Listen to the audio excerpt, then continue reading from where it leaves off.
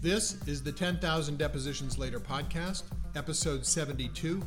I'm Jim Garrity. Today's podcast, set your depositions unilaterally after asking for dates how many times?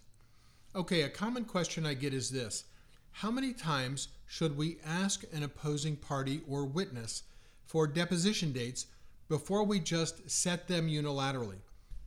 There is no bright line rule on this. There's no federal rule on this, and I'm not aware of any state rule or case law that establishes a hard and fast standard. But here's our practice, and I recommend it to you as a general rule of thumb. We ask parties or witnesses for deposition dates 5 times before we will set a deposition unilaterally. On the third occasion, we tell them about our 5 request rule. We tell them we will ask twice more, following which we will immediately notice the depositions unilaterally. And of course, we stress the value and need for cooperation, and we ask them to please work with us. If, after our 5th request, we have not been offered dates, we set them unilaterally. Once we set them unilaterally, we tell the opposing party or witness that we remain open to mutually agreeable dates, but that we will not now release the unilaterally set date until we get dates from them that work. So from that point on, unless and until we get cooperation, we have our deposition dates properly noticed. Now, why 5 times? Well, here's my thinking. 1 or 2 requests for dates from an opposing party or witness are just normal. A 3rd request, pretty much normal. A 4th request without binding dates starts to look, though, very much like a lack of cooperation.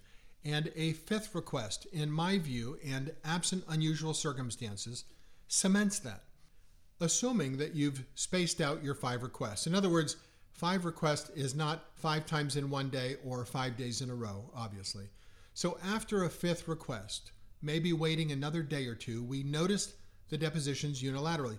And again, we will not move them or release them unless we quickly get binding dates from the party or non-party.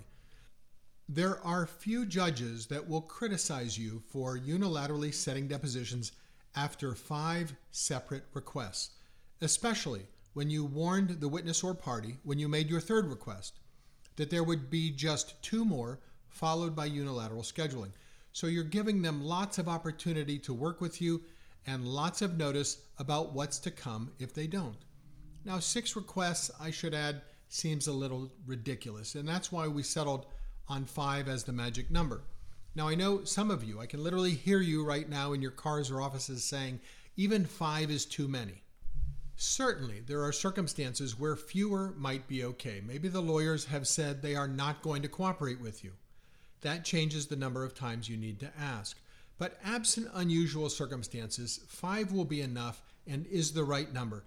And you can space those requests, those 5 requests for dates, out over a period of a couple weeks. And I also say 5 because I'm mindful, as you surely are, that there is nothing that judges dislike more than getting involved in discovery squabbles, especially squabbles about where or when depositions take place. You probably remember the rock, paper, scissors order from a federal judge in the Middle District of Florida some years ago. Because the lawyers could not agree on the location of a 30B6 deposition, the judge ordered the lawyers to meet, if necessary, on the front steps of the federal courthouse in Tampa and play a game of rock, paper, scissors, the winner of which would get to choose the location of the deposition. That's the Avista management case in the show note. You probably don't want a published opinion like that to be your legacy. And let me share some quick thoughts about why it's actually critically important to unilaterally set depositions once you've given a witness or party 5 opportunities without success. First, I understand that setting things unilaterally might give some lawyers heartburn. We want to be seen as cooperative. But the obligation to get depositions scheduled and taken belongs to who? You, me, us. It's not our opponent's duty to make sure that our depositions get set. You don't have to worry about being seen as uncooperative if you've given them 5 bites at the apple to make things happen. And remember, using the approach I advocate, I will still work with an opposing lawyer to the extent I can, even after I unilaterally notice depositions, to work out mutually agreeable dates. But in the meantime, my depositions are set. Second point, the federal rules and most state court rules do not require mutual agreement on a deposition date in order for you to notice them. They only require reasonable notice. That's a significant point to remember about how the rules are drafted. And that's the lesson from the Chenevert, Chenevert case in the show notes. To quote the judge there, depositions are usually set on dates that are convenient to both the deponent and all counsel. However, Rule 30 does not require that depositions be set only on convenient dates. Rule 30b only requires that reasonable notice be given. Close quote. Now, of course, some local rules, state and federal, may outline a procedure for scheduling depositions or for resolving scheduling disputes. So, of course, be sure to check your local rules as part of this process. Third, and another critical point, noticing depositions sets in motion a procedure that a witness or party must follow to now avoid your deposition. They've got to file a motion for protective order and risk sanctions if they don't and fail to appear. That's the framework that the rules provide once you notice the deposition. There is no framework that addresses informal requests for deposition dates. So an adversary or witness can ignore your informal requests for dates forever and a day without consequence. So set that formal framework for depositions in motion by unilaterally noticing. One federal court, it's the auto owner's case in the show notes, said that if you don't notice depositions, you don't really have a basis to ask the court to help you out. In the auto owner's case, the plaintiff apparently repeatedly asked the adversary for deposition dates to no avail. So the plaintiff moves for an order compelling the defendant to cooperate and to provide dates. What does the court say? Well, it says the plaintiff here has not served notices of depositions for the folks they want. And the court goes on to say that it's not aware of any provision for a motion to compel one side to provide dates to the other. And finally added that informal requests for deposition dates did not appear to be a proper basis for the court to enter an order compelling a different informal response, the first one being simply ignoring them, the second one meaning to talk to them about dates. Now, obviously, a judge has the power to order someone, a party or a witness, to cooperate in the discovery process. Judges have inherent power to do that. So I think the court in the auto owner's case was simply sending a message to the lawyers to use the procedures set out by the rules. Informally try to cooperate if you can, but if you can't get informal prompt cooperation, notice your deposition. Let the witness or party move for a protective order. That is exactly what the rules contemplate. All right, so now some additional thoughts on this and about other situations you might encounter in trying to set depositions, specifically where opposing lawyers or parties aren't simply ignoring you, but are giving you what seems like plausible sounding reasons for failing to provide dates. A common one you'll hear from lawyers is that they have to check with the deponents to see when they're available. Well, that's okay, obviously. Still, I shouldn't have to ask 5 times over a period of weeks on that ground. Sometimes lawyers will serve a notice of unavailability as if to unilaterally declare that some period of time during your discovery phase isn't available for depositions.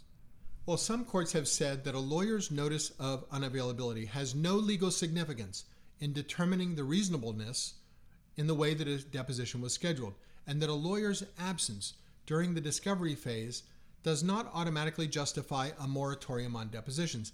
That's the Letzke case in the show notes, Leitzke. Sometimes you'll hear, well, my client's too ill to appear for her deposition, which in some cases may even be supported by a doctor's note. That's the Calone case, Calone case in the show notes. In that decision, a federal judge in California actually invited the defense to renew a motion for terminating sanctions, fancy talk, for a motion seeking dismissal of the entire case as a sanction, where the plaintiff repeatedly claimed to be too ill to appear for her deposition. The opinion in that case makes it clear that the defense apparently bent over backwards to accommodate the plaintiff, including offering to depose her at home.